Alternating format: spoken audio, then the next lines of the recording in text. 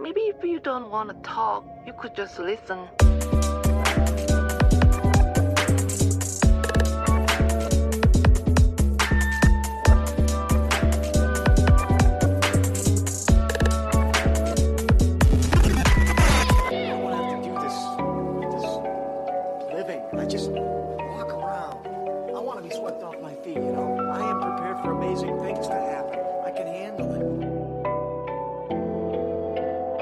Lads. Alright gang, what is happening? I am Mal Foster and you are listening to the latest episode of your third favourite above average but infinitely curious podcast, Dimed Out.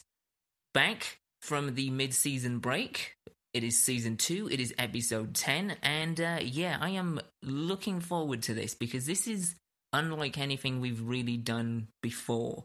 So as you can tell by the title of this week's episode, we are going to be talking about a project called Everywhere at the End of Time. Now, chances are you may know about this because it has had a real sort of resurgence, a bit of a mushroom cloud boom on the internet over the last few months to the last year. If you've been on YouTube, if you follow stuff on Reddit, if you basically just scroll through the internet, there's a good chance you have maybe seen this come up somewhere, even if it's just the artwork. Maybe you have actually taken the plunge and listened to the album itself. I'm calling it a single album because, well, let's get into it. For those of you who don't know, this is what we're talking about. Everywhere at the End of Time is the project. The person behind it is a British musician called Leland James Kirby. He's been making music from what I can see, from about 1999.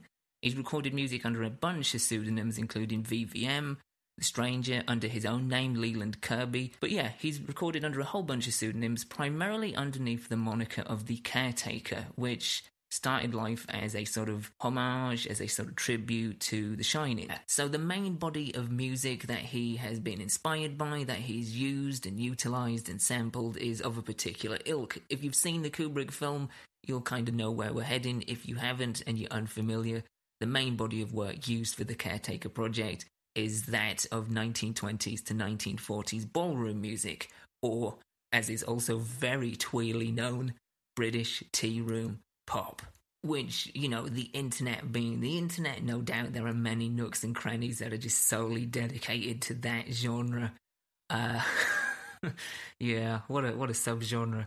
Now, if you have not encountered this on the internet, if you have no idea what this project is about, the nutshell definition of it is that it is 6.5 hours of dark, ambient, experimental noise music that is designed purposely to simulate Alzheimer's disease. It is a scope of music, as I say, 6.5 hours long in 6 separate stages, that is designed to, as closely as you possibly can through the medium of music, to simulate the decay, the degradation that comes with dementia.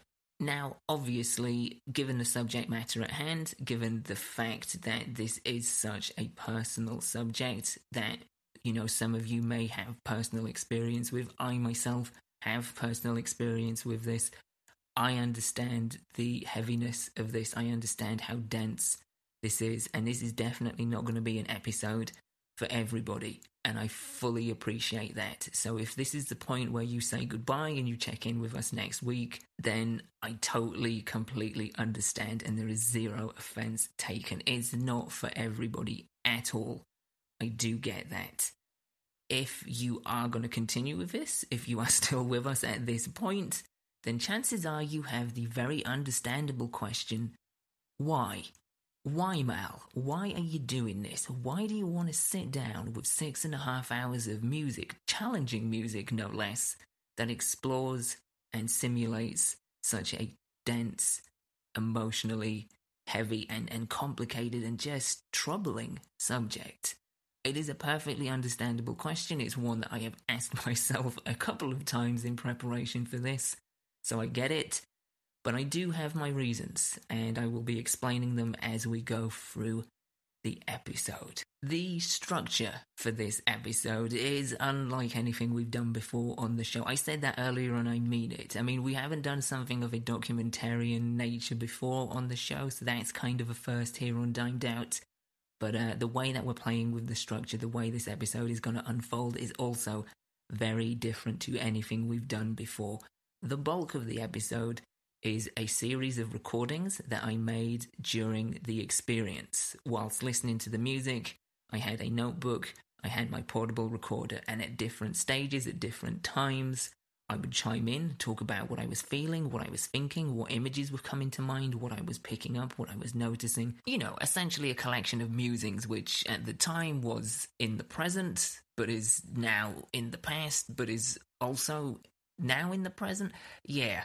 See, we're kind of getting into Tenet territory here, but hopefully this is going to be a lot easier to understand. Essentially, we're playing with the structure because that is the main bulk of the episode. Those recordings that were done in the moment at the time, but I've also interweaved some post-production comments and opinions and thoughts and ruminations a couple of weeks after the event. So I've left some time, I've left some space, I've come back to it, and the two are sort of intersected together.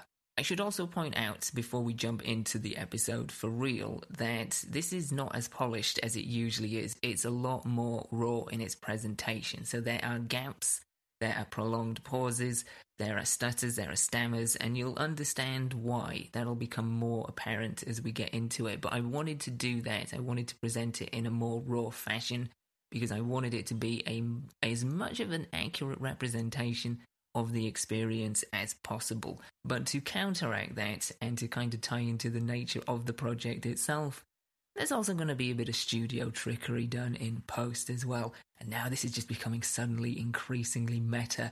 On the topic of which, to twist your melon even further, I'm going to be including some samples from the project itself from everywhere at the end of time, some brief snippets underneath my vocal track, and that is primarily under the umbrella of fair use to emphasize and highlight some of the points that I'm talking about. Of course, all copyright goes to Leland Kirby, along with so much respect. So you're in for something. I can tell you that. What that something is, I guess you'll just have to see for yourself. But without further ado, let's dive into it. This is me experiencing everywhere at the end of time.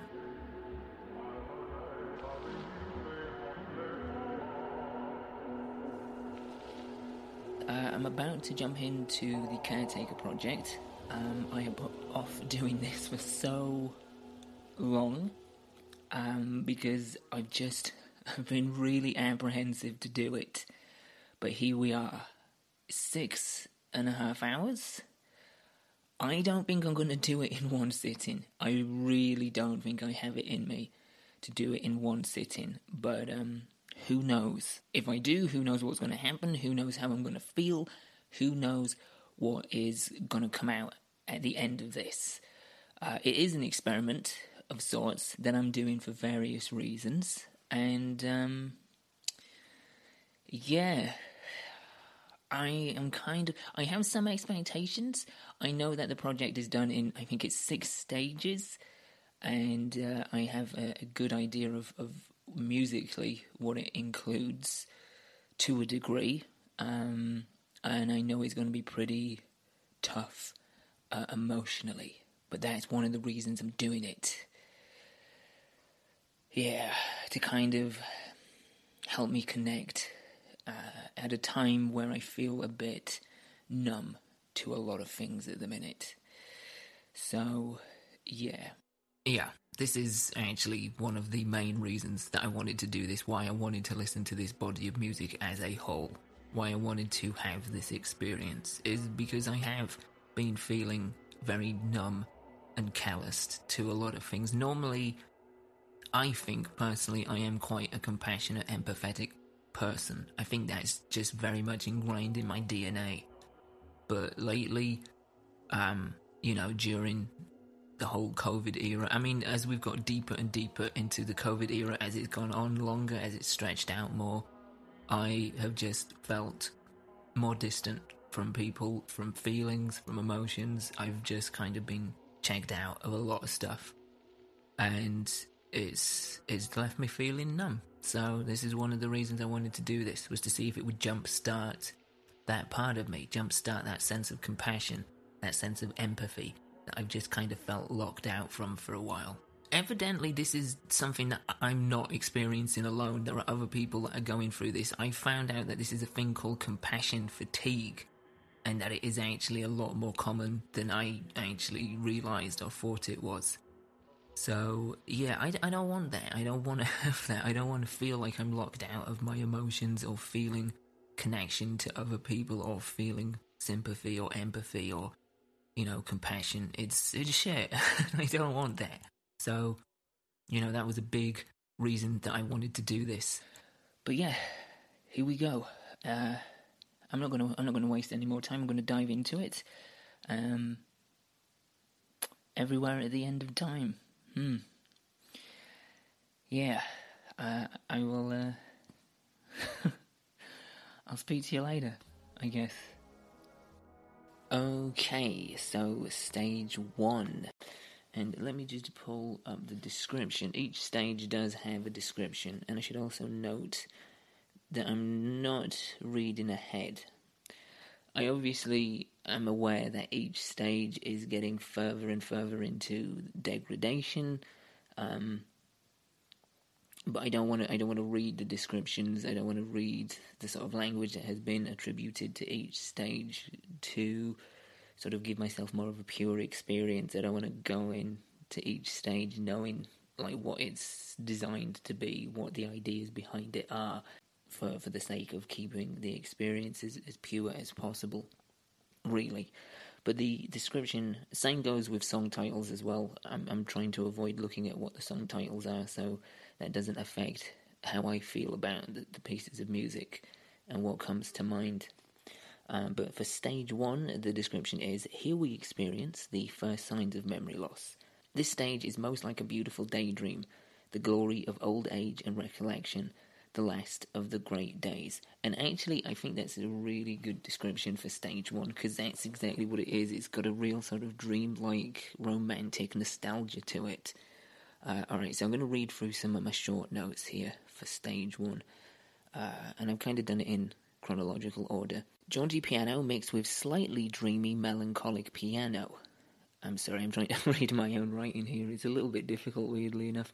Bathed in a warm vinyl crackle. So yeah, the vinyl crackle is something that runs throughout the entirety of it, and it differs a little bit, but to begin with, it's got the real sort of warm, rich sound to it.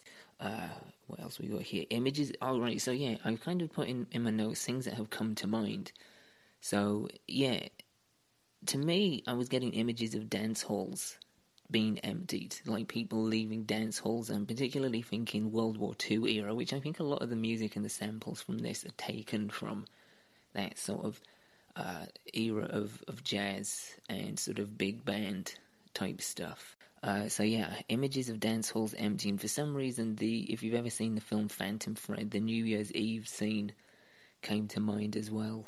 There as just a lot of people in sort of congregating in an area and enjoying themselves. But yeah, the first thing that came to mind was just people leaving it, which I guess, is kind of appropriate to the idea of memories of good times beginning to slip away. Alright, what else I got here? Slight sonic manipulation to the samples, and this happens quite a lot throughout stage 1. So you get a lot of reverb, you get a lot of delay. Alright, getting a little bit specific here, and it seems like I have done throughout the rest. A4, which is called Childishly Fresh Eyes. What have I put? Cuts out abruptly. Yeah, it did. It cut out abruptly in the middle of a very jaunty melody, and then goes into the following track, A5. Yeah, that was actually kind of jarring. So, because this is more of... happy is maybe not the right word, but it is more happy than what I'm expecting. It is in that more romantic, nostalgic sense. So there's a lot of sort of jaunty, upbeat, sweet melodies within stage 1. And A4 has this really sort of jaunty melody going on until it just cuts out. And it cuts out into A5, the following track, which is Slightly Bewildered, is the name of it. And really it's just a repeated cycle of sort of what sounded like down-tuned, very brittle sounding piano, and what sounded like a sort of vocal sample that was pitched down and sort of pressed into the background. Yeah. A6, the crackle is different. Not warm like it was in the beginning, more like rain dripping from far away. So yeah, the sound of the crackle very, very different. Not got that sort of warm, happy, nostalgic, romantic glow to it, but somewhat of a more cold and damp sort of aesthetic. Beautiful but melancholic melody. Random cuts of sound are in there, and there are time stretches, and it stutters towards the end. So you're already beginning to see a little bit of sonic manipulation and degradation going on. B1, wonky version of We'll Meet Again. Melody bends as if the vinyl has been warped in the hot sun. So yeah, there's a bit of like just warping to the general sound of it. And this is actually kind of curious. I've written this recognizable but not quite right. So it sounds a lot like the melody for We'll Meet Again.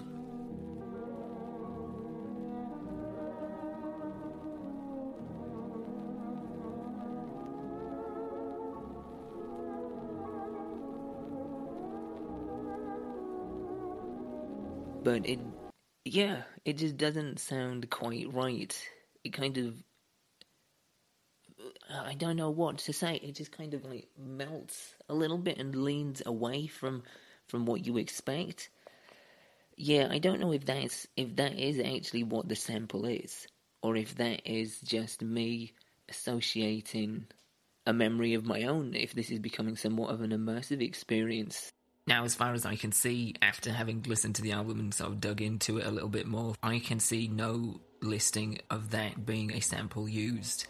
And so it really is a case of me projecting, essentially, inserting my own memories into this thing, and in a strange way is becoming immersive at this point because of that. It's no coincidence, really, that I mistook the sample for that song for We'll Meet Again, because that is a song that my grandma used to love. It's a song that I remember her humming the melody to, not singing, because at that point she had forgotten the lyrics to all songs, but she still retained melody.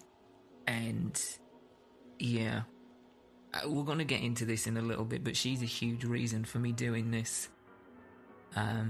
You know, some of you may know, some of you might not, most of you probably don't, but my grandmother did have dementia. I lived with her as she lived through it. And a number of you are probably asking, why on earth are you doing this if you've already been through that and experienced that? And that's a fair question. It is a fair question. It's an understandable one. There are two reasons, one of which we'll get into a little bit later. I will touch upon, certainly. But the other is that, you know, I have no understanding of this. I have no frame of reference. I've obviously never experienced it, thankfully, and, you know, hopefully never will. That is my number one fear. That has leapfrogged the fear of death, is losing my memory of the people, the places, the events, the moments, the things that I love, the things that matter, the things that care about me. So as well as trying to create a spark of compassion, a sort of spark of feeling that I feel has become dormant, it's confronting that fear as well. That's another reason. You know, on one hand, because I don't have that experience, because I don't know what that's like, I don't know what my grandma went through, I wanted to do this to kind of feel a little bit closer to her. And I know that makes like very little sense, maybe, I don't know. But in my head, it was like, if I can get myself to a point of simulation, if I can kind of bring myself a little bit closer, at least to the fringes of what was happening, I can bring myself a little closer to her as well. Whew, yeah, so it's no coincidence that I'm mistaking samples for things that I recognise, I guess. It's very strange indeed, but yeah, that's what I was doing, bit of projecting. What else have I got here at the bottom? Things linger, trail, and stretch out as background layers. Yeah, that's part of the manipulation going on there. Images and thoughts of washed out photos from a disposable camera. So yeah, as I'm getting towards the back end of stage one, I was having these images of if you were a child of the disposable camera era, where you would take your Kodak to Boots or wherever you got your photos developed, and you'd hand in your roll of film, and then you'd get them back. And sometimes you would either have been pointing the camera at the sun and it just bleached out the entire thing, or you had your thumb over the lens, and you just ended up getting like just photos of just sheer darkness with maybe a spot of white light in the corner. Yeah, I was just getting images of that, of old holiday snaps that are discoloured and sort of washed out, listening to the sort of back end of stage one. So yeah, that's stage one. For the most part, kind of jaunty and happy and like full of, as I say, romantic nostalgia and happiness. But I don't imagine that's going to last going into stage two. Alright, stage two, and yeah, kind of different to say the least. There's a real noticeable difference in the first track, C1, which is called, let's take a look at the description first for stage two. Second stage is the self-realization, awareness that something is wrong, with a refusal to accept that. More effort is made to remember, so memories can be more long-form with a little more deterioration in quality. The overall personal mood is generally lower than the first stage, and at a point before confusion starts setting in. Again, that seems like a pretty accurate description based on what I heard and sort of experienced and felt. So yeah, C1, noticeably different. Texture sound is harsh and is moving at a faster tempo. So you had texture, you had the crackle, the sort of vinyl noise, the pops, the clicks, and just overall sort of textured layers in stage one, but here it's just moving at a much faster pace. What's also interesting is it seems like there's more layers in the first track of stage two. 3 layers of sound they managed to sort of pull out, each one moving at different tempos too. You've got a lead melody which you can follow, but the other 2 layers really kind of pull your concentration away. And C3, which is called What Does It Matter How My Heart Breaks, which is an awfully devastating title on its own. You've got a repeated melody or motif from stage one. At least I think you do. Again, it sounds really familiar with the instrumentation. Yeah. Cut that. So for C3, which has the absolutely devastating title of What Does It Matter How My Heart Breaks, I've got here in my sharp notes. I'll cut that as well. Alright, for C3... the third track on stage 2 has the... Alright, so if you're thinking, what on earth is happening here? This is some sloppy production. Mal, you've left a whole bunch of outtakes in. Yeah, that's not by accident. This is done purposely, because as I said, I wanted to kind of document this in a way that was real and raw and truly representative of what was happening. And this is what was happening. Now, anybody that's recorded something, whether that's a podcast, a YouTube video, a full-scale production, will know that mistakes happen. Lines get fluffed. There are multiple takes. You know, not everything comes out first time. That's just the nature of doing stuff like this. But what you're hearing here is the start of a trend of sorts. At this point, having gone through stage 2, I was beginning to find it difficult to concentrate. My focus was really spotty. It was becoming increasingly more difficult to read through my notes and form coherent thoughts and articulate them. Yeah, it just kind of felt like having gone through stage 2, my cognizant abilities were becoming sanded down somewhat. And, yeah, this is where a noticeable change begins. I've got in my short notes here that there's a repeated melody or a motif from stage 1. It sounds really familiar in terms of its melody, but it's got slightly different instrumentation with a manipulated sound going on. I mean, I think that it's from stage 1. It really did seem like I just heard that but then it kind of made me think, is this a point where there's a lot of samples that are sounding the same, things are blending together? Am I remembering it differently? Or was it actually a recycled sample from stage one that's just been altered? Yeah, remembering things differently, I've written in all caps, because that seems to be quite significant. I mean, it could be just me, or it could be me and the sort of figurative person that the music is attached to or referencing. Could be both. You know, it could be deliberately done to make that happen. But yeah, that kind of threw me off a little bit, because I'm like, hang on, I've heard this, but it sounds different.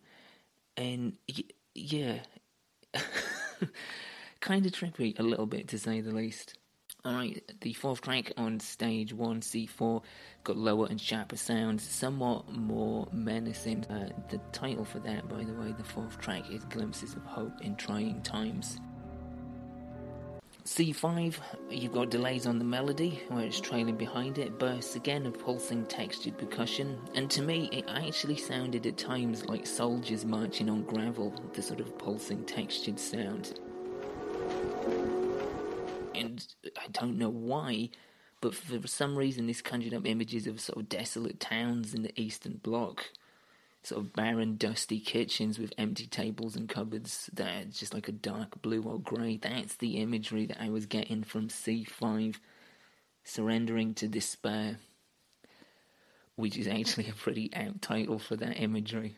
D1, speaking of titles, is called I Still Feel As Though I Am Me, and this really is the first genuine emotional hit I've had with this project. A lot of this has been really interesting from a sonic standpoint, from a production standpoint, from a sort of intellectual standpoint, the idea of representing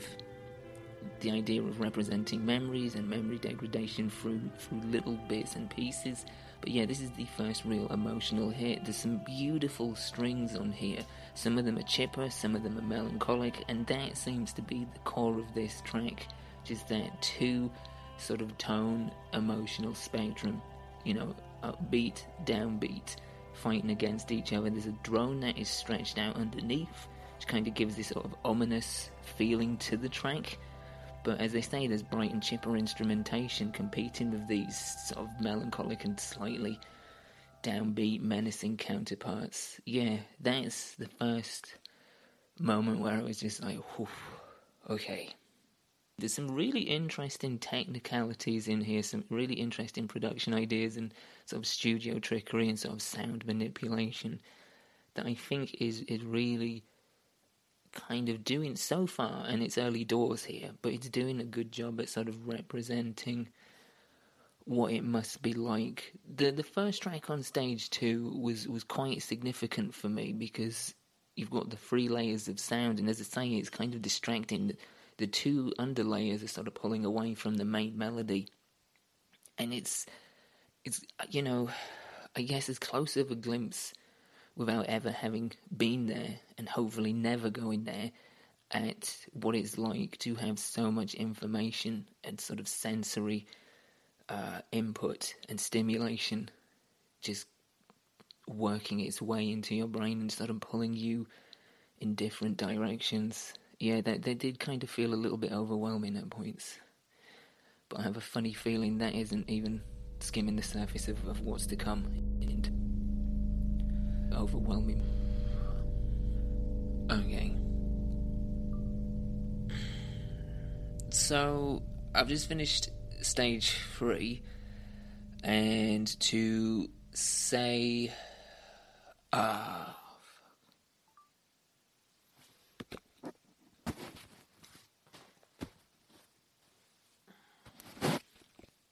Okay, so I've just finished stage 3, and to say a shift occurred in that stage would be an understatement.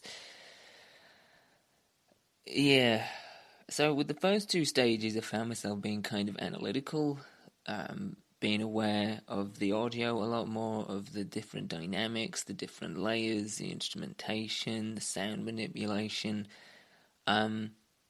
Something happened in stage 3 where that part of me and that experience kind of fell out, for lack of a better term, and I kind of became. I mean, I've got it written here. Tranquilized. And I think that's the best way to put it, because it's almost like it was a state of hypnosis. It wasn't, but it was almost, yeah. There was. I've also put vacuum under there, because it just kind of felt like I had been sucked into a sound vacuum. And that's not to say there's different moving parts. There's more distortion, there's more psychedelic elements in stage 3, jaunty melodies again getting cut off, jumping to the next track. There's points where sounds and parts of the melody sort of reverse upon themselves. There's more spotty melodies that are cut up by breaks and textures. Other samples are kind of stitched together, where it kind of begins to lose structure and form and sort of lucidity. But yeah, like I got that in the first half of it. Afterwards, my notes become a lot more sporadic. I mean, for one track, E8, I just wrote samples slower. F1, abrupt end. F2, melody, background, watery. It's like the part of me that is interested in music production and how things are made and how tracks and compositions are put together. The sort of analytical part of my brain shut off, and I just kind of became absorbed by the music. Yeah, and it was really quite strange. Like I say, it wasn't, but it was almost like a sense of hypnosis. And as we get further into this project, there's more degradation, there's more decay, and that becomes obvious. And I think that it's difficult to put into words, because this thing is having an effect. I'm not gonna lie, and this is not like hyping this up for the sake of making this interesting. It is genuinely having an effect. I mean, I'm finding it difficult to even put together what to say next here. But that was really interesting. It was really interesting what happened, where that analytical part just sort of shut off, and I just became, as I've written here, tranquilized almost. I wrote next to it, occasionally, briefly, come back to be cognizant of my notes and the things I'd noticed. So that was interesting. Yeah, when I would sort of break out of that almost tranquilized state of that just super relaxed, almost meditative state, I would just instantly look back and start reading through my notes as if I'm trying to remember or trying to remind myself of what I've just heard. Which is kind of interesting considering the project and the nature of it. One thing that really did get to me as well is, and I think it's definitely, it has to be from stage 1, this sort of jaunty sample. It's like a cheery horn section. I have no idea what it is. I don't recognize it. And I'm not even 100% sure it's the same thing, but it sounds like it. It sounds like the same sample that I heard in stage 1 that was repeated in stage 2. It came back again, and twice I think it came back. The first time was really scuffed and sort of the audio was all battered, and yeah, that was an emotional point. That hit me kind of pretty hard, because that made me think of one of the reasons that I was drawn to this project and to the type of music that's being used and sampled in this project, and that's my grandma. And I don't know if it's because I had that preconceived idea in my head going into this, that's why I'm thinking about her. But hearing that sample again, but in its decayed, scuffed, battered, audible state, it kind of reminded me of a little bit of her in her latter days, towards the end. And also the fact that I'm doing this because I'm concerned that my memories of her are going.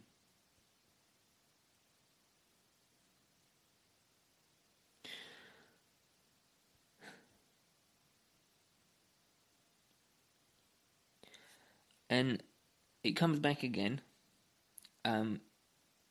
Towards the end, F7, I wrote that fucking sample again, but stretched out and fragmented. It is really genuinely haunting.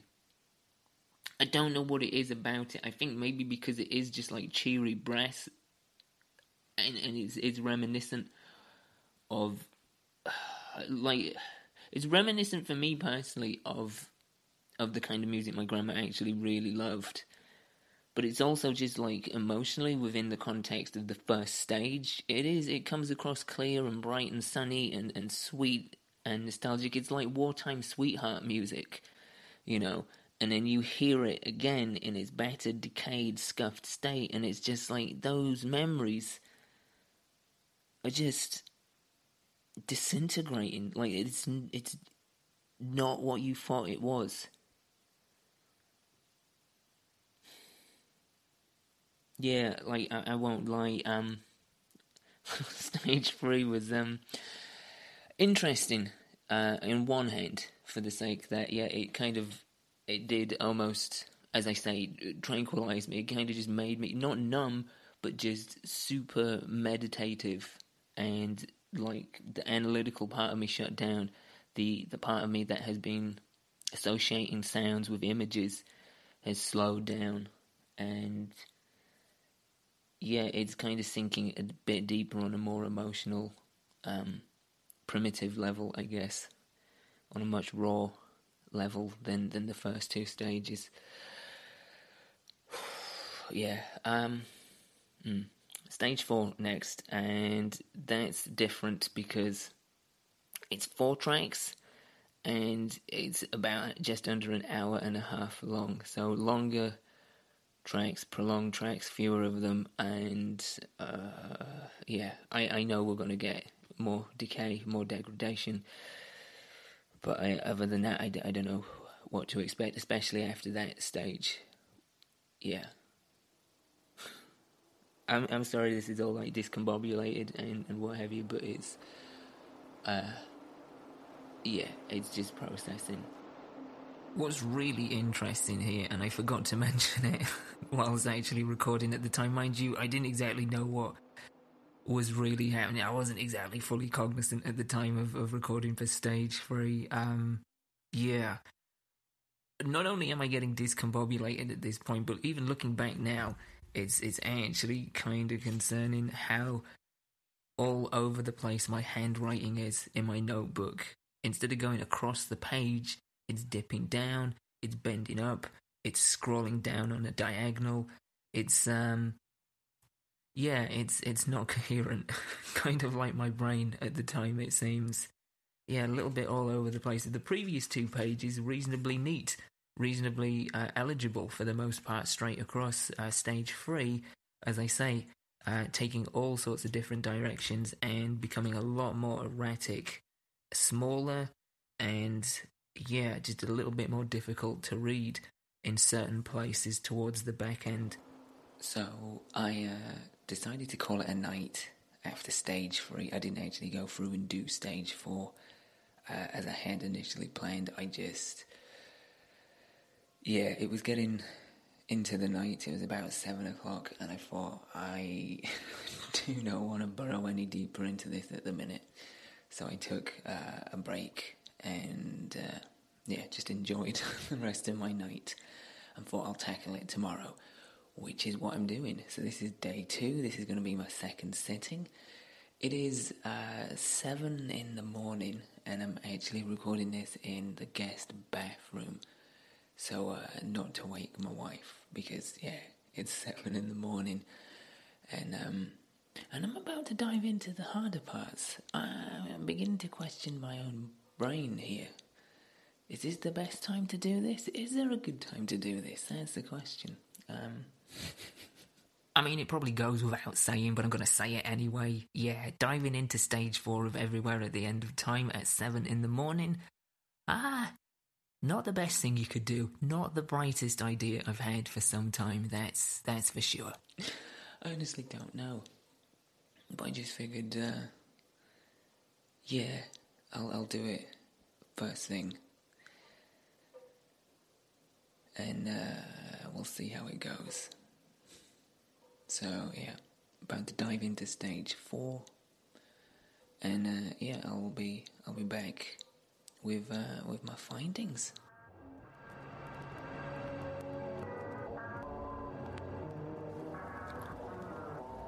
This is something else entirely. It is just unsettling. There are so many layers stacked on top of each other, cutting in and out. There's barely any melody. It's just dissonance and noise. It's just really quite aggressive and unsettling. Yeah, it's like structure has gone completely. It's like it's just not gone completely, but it's crumbling rapidly. And it's genuinely quite disorientating. It's like all these separate strands and elements are fighting each other. All these, just so many layers stacked, cutting in and out. It's like just random cuts in time on a radio frequency. But just the tone, there's a real heaviness to it. It's pretty fucking menacing.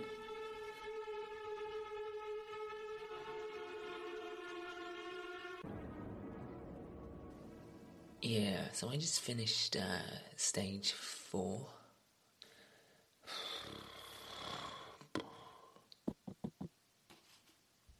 So, yeah, I just finished... so I just finished stage 4, and that was not pleasant. It was disorientating and kind of invasive, especially at the beginning. Just so many layers, so many things piled on top of each other, so many things cutting in and out, just this constant stream, this constant line of change, fragmented sounds and just fractured elements. Just a lot to take in. And the way some of the manipulations were done, some of the samples, I think they're brass, but I'm not sure, but the way they were sort of stretched and manipulated, it kind of sounded like ghostly voices. So, yeah, and add that into the mix of sensory overload, and not exactly pleasant.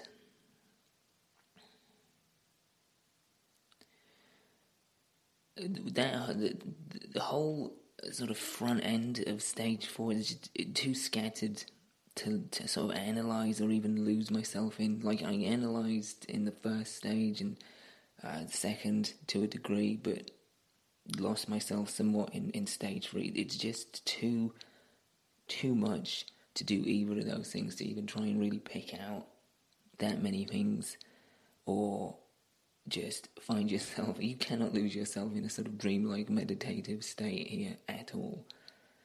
At one point there was this huge menacing swell of dread.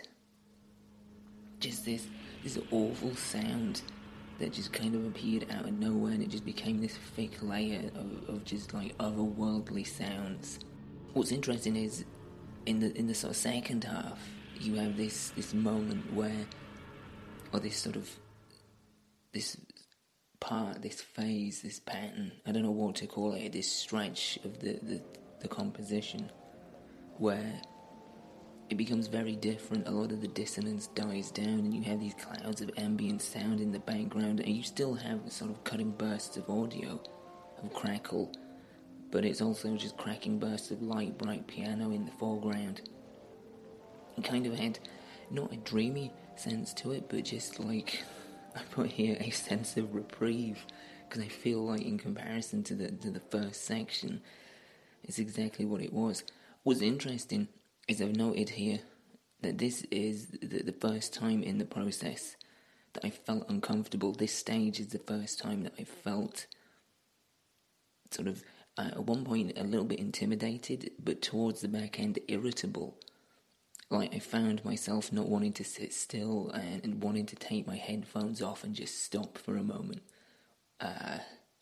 And weirdly, this brought upon like this real, just very vibrant moment of realization that I can stop this at any time. I can stop listening to this. I can stop putting myself through this at any time.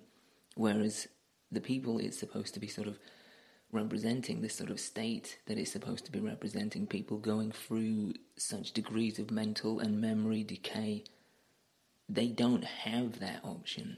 So it was like this really strange, this real, very, very prominent sense of realization that I can stop this whenever I want. People going through kind of horrors like this sensory overload, this sort of mangled scape of interpretation and recollection, they can't. So yeah, going through quite a myriad of feelings with this one. You know, uncomfortable, disorientated, irritable, wanting to stop, and then realising through all of that, you know, in comparison, I am extremely lucky that I'm not even anywhere near the fringe of this. It then took me in an interesting place because after being kind of sort of overloaded and then acutely aware, I then, towards the back end, the latter stage of stage 4, found that my concentration was just wavering, just the focus was so scattered. And I don't know if this is simply because of the time of day that I'm doing it at, or if it's a byproduct of the music, of the project. And I say music because I put a question mark next to that, and I've written in my notes, at this point, is it even music anymore? Or is it just a soundscape with musical echoes? Because any sense of melody is so fragmented and ruptured and just broken that, you know, there are definitely parts of music in there. But at the minute, it's just like an audible soundscape, an audible representation. It's interesting because I kind of did find myself picking up a little bit more in terms of an analytical sense towards the back end. The sound of stage 4 towards the back end is flatter, it's more spatial, with sort of little embers of previous sounds sort of floating through. There's slow glimpses of a melancholic but like really lovely ambient piece in there as well, like a really nice ambient piece, the kind of thing I would actually listen to, but it's kind of trapped under the weight of like textures and sound and other layers. The way that I wrote it, I don't know why I'm having a hard time.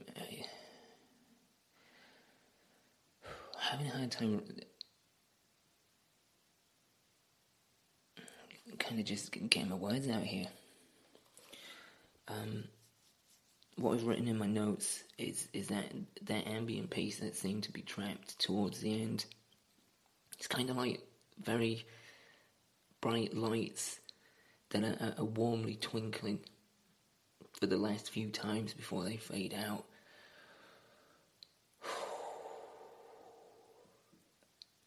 Like, that's the image I got.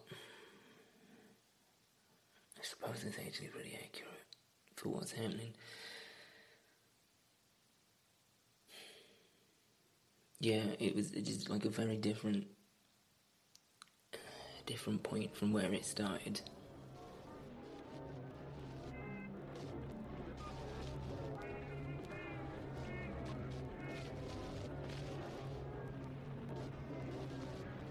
So, I just finished stage 5. I did it later in the day. Yeah, I wasn't ready to dive right in after 4. I suppose it's kind of fitting, actually, that it's been done not as a singular but at different times, in different places. I'm back in my bedroom doing this, and yeah, it seems pretty fitting that the actual consumption of this is fragmented, because the form, the everything, the shape, the texture, the presentation, It's hard to think of accurate descriptive words. All of it, all of it is fragmented. So, yeah, and this is left me feeling the most drained and dense out of all of them. 4 was pretty bad. 5 was yeah, and then some. So it starts off really abruptly, like a jump scare. Jumps into a bunch of garbled sound, cutting in and out, back and forth, and throughout, at various different stages to various different degrees, there's a brief moment of melody, and it's just quickly snatched away and sort of just drowned in this mangled tapestry of sound, which is probably the best way to describe a big chunk, especially the first section of stage 5. A mangled tapestry of sound. It's darker, it's denser, there's more abrasive sounds and textures before. Something that I've noted here, just sort of imagery that came to mind during the initial section of stage 5, is that it's kind of like, or at least what I had in my head, was a series of projected images on the walls of a cave. So it's like somebody's channel surfing, but all the images are just projected on the walls of like this subterranean cavernous place. All these images just twitching and flickering, just there for a brief second and then something else, but all various different things. And then there's this prolonged atmosphere which goes on after this, and it genuinely feels like you're going deeper. I don't know how Kirby's done this, I don't know how he's done this, but it just managed to sort of really pull you into this sense that you are kind of going deeper and deeper. And it felt like my consciousness was slowing. I know that sounds mad. Most of what I've probably reported sounds mad, but it genuinely felt like my consciousness was slowing, my body got more still. And I wrote here, and I feel this is really true. It kind of happened in stage 3 when I talked about being tranquilized or feeling like I'd been tranked. But I wrote lost time because there are patches and stretches and patterns within this whole project, but within 3 and most definitely in 5, where it feels like I just wasn't there. I was just kind of sunk into this, and time just kind of disappeared. What's interesting is in stage 5, there's a lot of stereo play. What I mean by this is that both the right and the left ear are producing different soundscapes. So not only are you getting layers upon layers, but you're getting layers of a kind in your right ear and something completely different in your left, and the two are sort of like pulling at each other a little bit. Yeah. All within like what I've written here is a thick foreground of confusion and dread, which I think really kind of does it justice. I've written here, and the truth is, I do feel like this is starting to wear me down a little bit. Everything is becoming so congealed and inseparable that it's beginning to sort of bear a weight to it for sure. Like a real denseness, which kind of leads me on to this next note that I've written here, that pinpricks letting in thin shards of cloudy light into a body of darkness. Again, that's a pretty apt description, I think. It just feels like it stretches when it goes into this sort of drone-like existence, this singular body, that it is dense, it is dark, but there are just these sort of, as I've written, pinpricks letting in shards of cloudy light. At this point, frustration was beginning to form. At this point, frustration's really starting to set in. What's interesting is at this stage, frustration was really kind of beginning to kick in as the general form begins to just fall apart.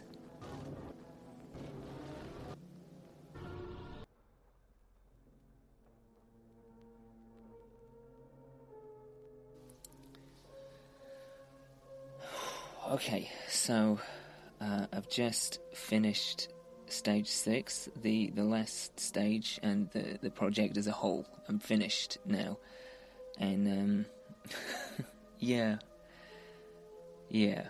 So I think the description, I don't have it in front of me right now, but if I remember rightly, the description is basically that there is no description for this, and it's kind of on the nose, because although there are a lot of crossovers to different parts, especially the stages that sort of preceded 6, it's a different beast, and it's kind of it's difficult to really encapsulate. I mean, the whole project's difficult to encapsulate, but 6 for some reason particularly. So maybe I'm just feeling fatigued. Maybe it's just mental and emotional fatigue. Who knows? But yeah, it's a different kind of beast. The more you focus or try and focus on one element, one layer, the more overwhelming it was. And at points, honestly, it was kind of claustrophobic. Not as like scattered or ruptured or fragmented as the previous stage, but just dense. Like at times the foreground is just a dense brick of sound, but in there there's brief moments of like coherent piano and recognizable samples and bits of melody. And honestly, it's those bits which are the most disconcerting. Those are the bits that got to me the most. You know, it's a project full of dissonance and just aggressive sound design. And when I mean why is this so fucking hard to talk about?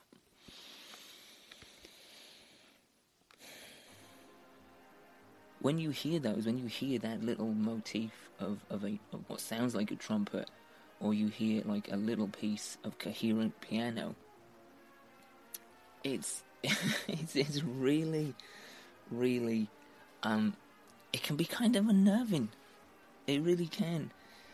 You know, these tiny glimpses through the cracks, they kind of have you yearning almost to hear just a few bars of it, just a bit more of it, to have its presence be more fully realised, even if it's in just the smallest amount.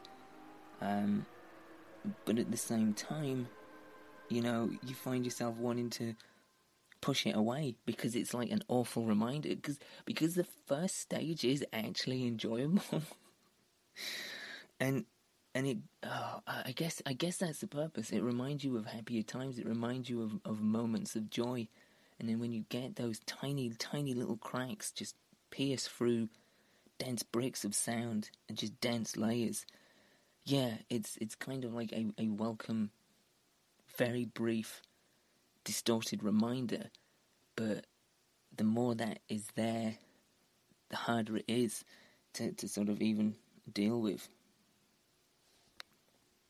Yeah, there's this really weird duality to it. You know, on one hand, it is that nice reminder, but at the same time, even in just the smallest amounts, it's really honestly quite haunting and terribly sad.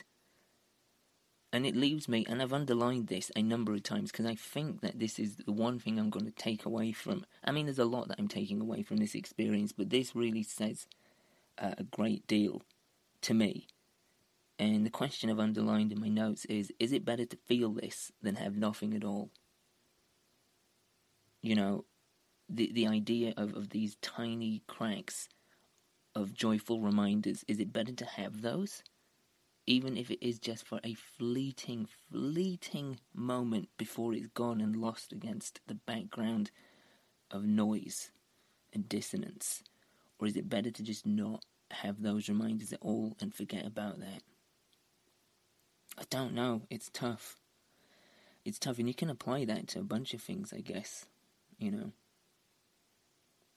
the idea of is it better to have memories of even painful things, but painful things that made you feel, that shaped you, that altered your perspective, that gave you a sense of growth? Is it better to have those things despite the pain? Or is it better to just cut them out and lose them? I guess it's the whole eternal sunshine thing, you know? Yeah. Stage 6 does kind of get better.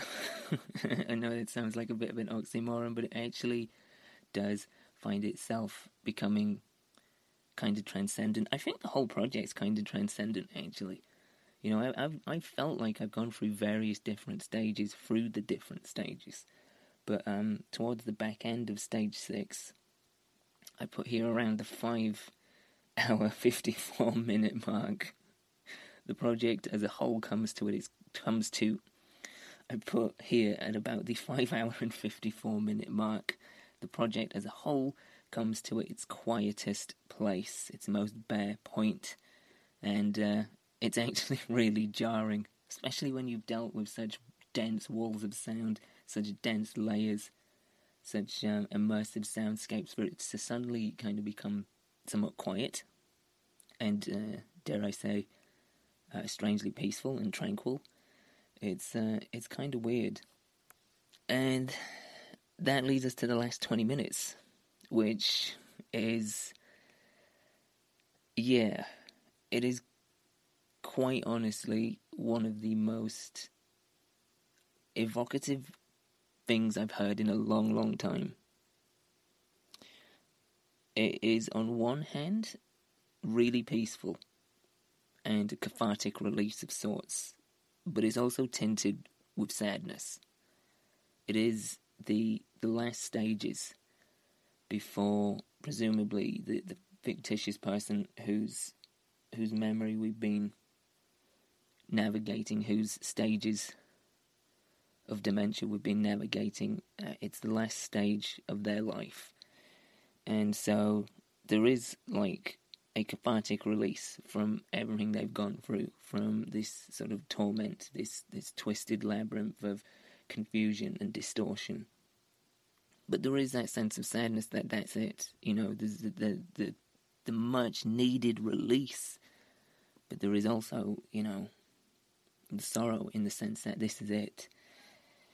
And it caps off in the last 5 minutes with some of the most clear, coherent music in the whole project since the first stage.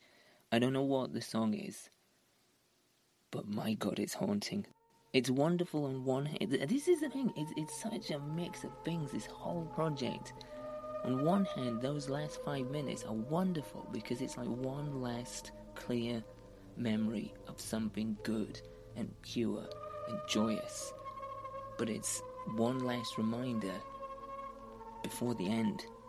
So it's kind of giving with one hand and taking away with the other. Yeah.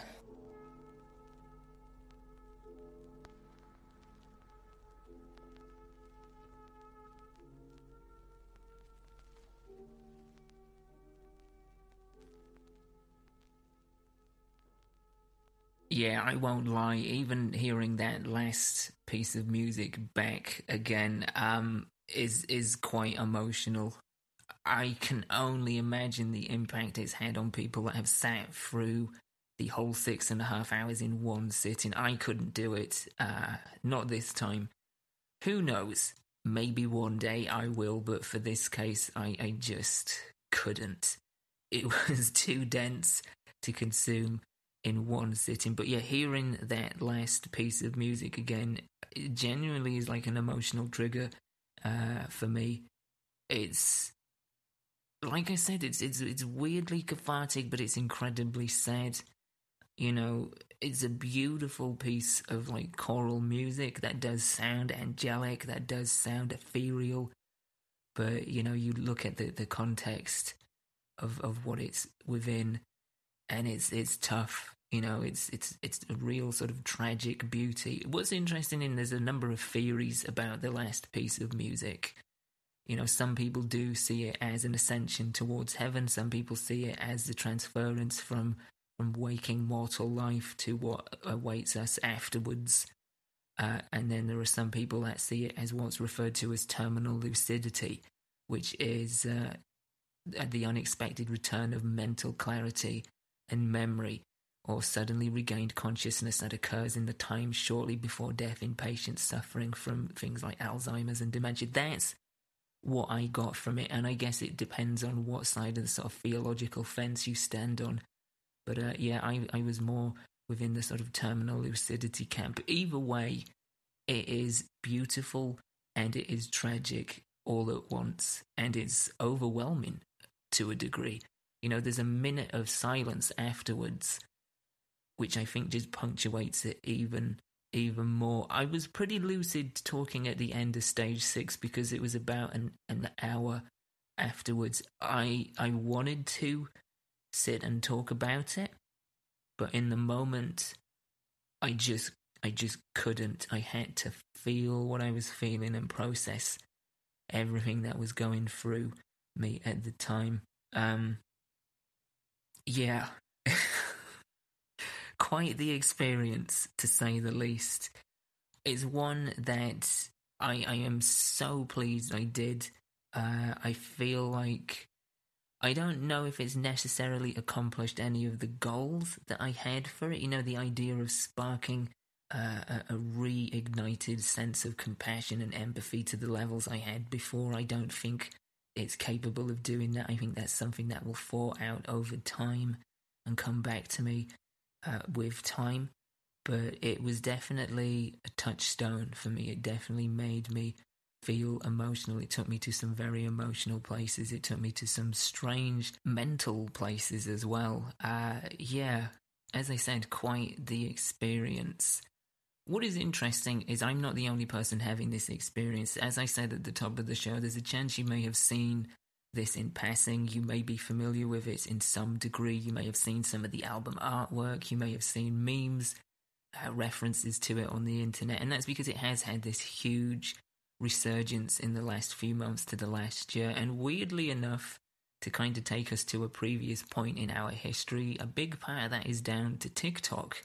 It had this huge boom on TikTok where one user of TikTok set about doing the Caretaker Challenge, or I think that's what they referred to it as, like challenging people to sit and listen to it as a whole.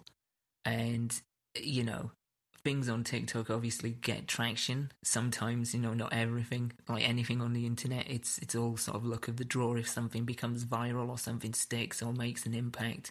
But this did, and, you know, it's kind of found itself leaking onto other sort of channels of the internet, other avenues of the web. YouTube in particular, if you look up Caretaker and Everywhere at the End of Time on YouTube, you will find now a plethora of stuff on there, you know, people's theories, people's theses. Like I said as well, Reddit is a great source of stuff. And this is the interesting thing about it, is that so many people have latched onto this and found themselves connected to it. And through finding a connection to it, they found a connection with other people. One of the things that I've loved about doing this is looking through the YouTube comments for the official sort of posting on Leland Kirby's channel, which hosts the actual official version of the album in full. VVM Test is the name of it. And if you scroll into the comment section, there is so many instances of people who have obviously had heartbreaking personal experiences with diseases like Alzheimer's, people that have had first-hand experiences with people that they've loved suffering from dementia, and various other things. And this horrible, dark, consuming, decaying, awful thing has brought people to this and has brought people together to share their experiences. And so, like the last 5 minutes of the project, there is a sense of tragedy and beauty coexisting together. People that have had these awful experiences, that have seen loved ones become deteriorated and just disappear, who have had to go through that, but have found a bond with other people that have been able to connect through their experience, through their tragedies. It's creating something beautiful from something awful. And I feel like that applies to the project as a whole. I'm in awe that this thing exists. I don't know, and I don't think anybody will ever really truly know how close of a simulation or a representation of Alzheimer's or dementia this will ever be. But I think the fact that it has brought people to this, that it has given people a reason to slip on somebody else's shoes, to get outside of their own head, their own ego, to step outside of themselves and to try and experience as close, or get, as I said, as close to the fringe of that experience is possible is a marvelous thing. You know, obviously, as we go through our own lives, we yearn to learn more about who we are, what we can do, what we're about. But one of the great joys of being alive, period, is being able to know what it's like for other people, to share their experiences, to learn about their experiences, to even consider their experiences. There is a wealth of life within humanity, and at the moment, it might not seem like it, but it's still there. And even if it's through tragic circumstances, even if it's through a connection forged from tragedy, you know, we can experience that. We can revel in the beauty of that, of the experience, of the connection. I think this thing is fantastic. It's difficult, it's heartbreaking, it's consuming, but it is connecting. And that's what I want to end things on. Yeah, I want to leave you with that sense of connection, you know. It's a wonderful thing, and it's something that I think we all sort of bypass far too often. It's something that I think we all overlook and often take for granted, myself very, very much included. I'm trying to be better, I'm trying to do better, and yeah. As I always say at the end of each show, look after yourselves and look after each other, because for better and for worse, each other is all that we've got.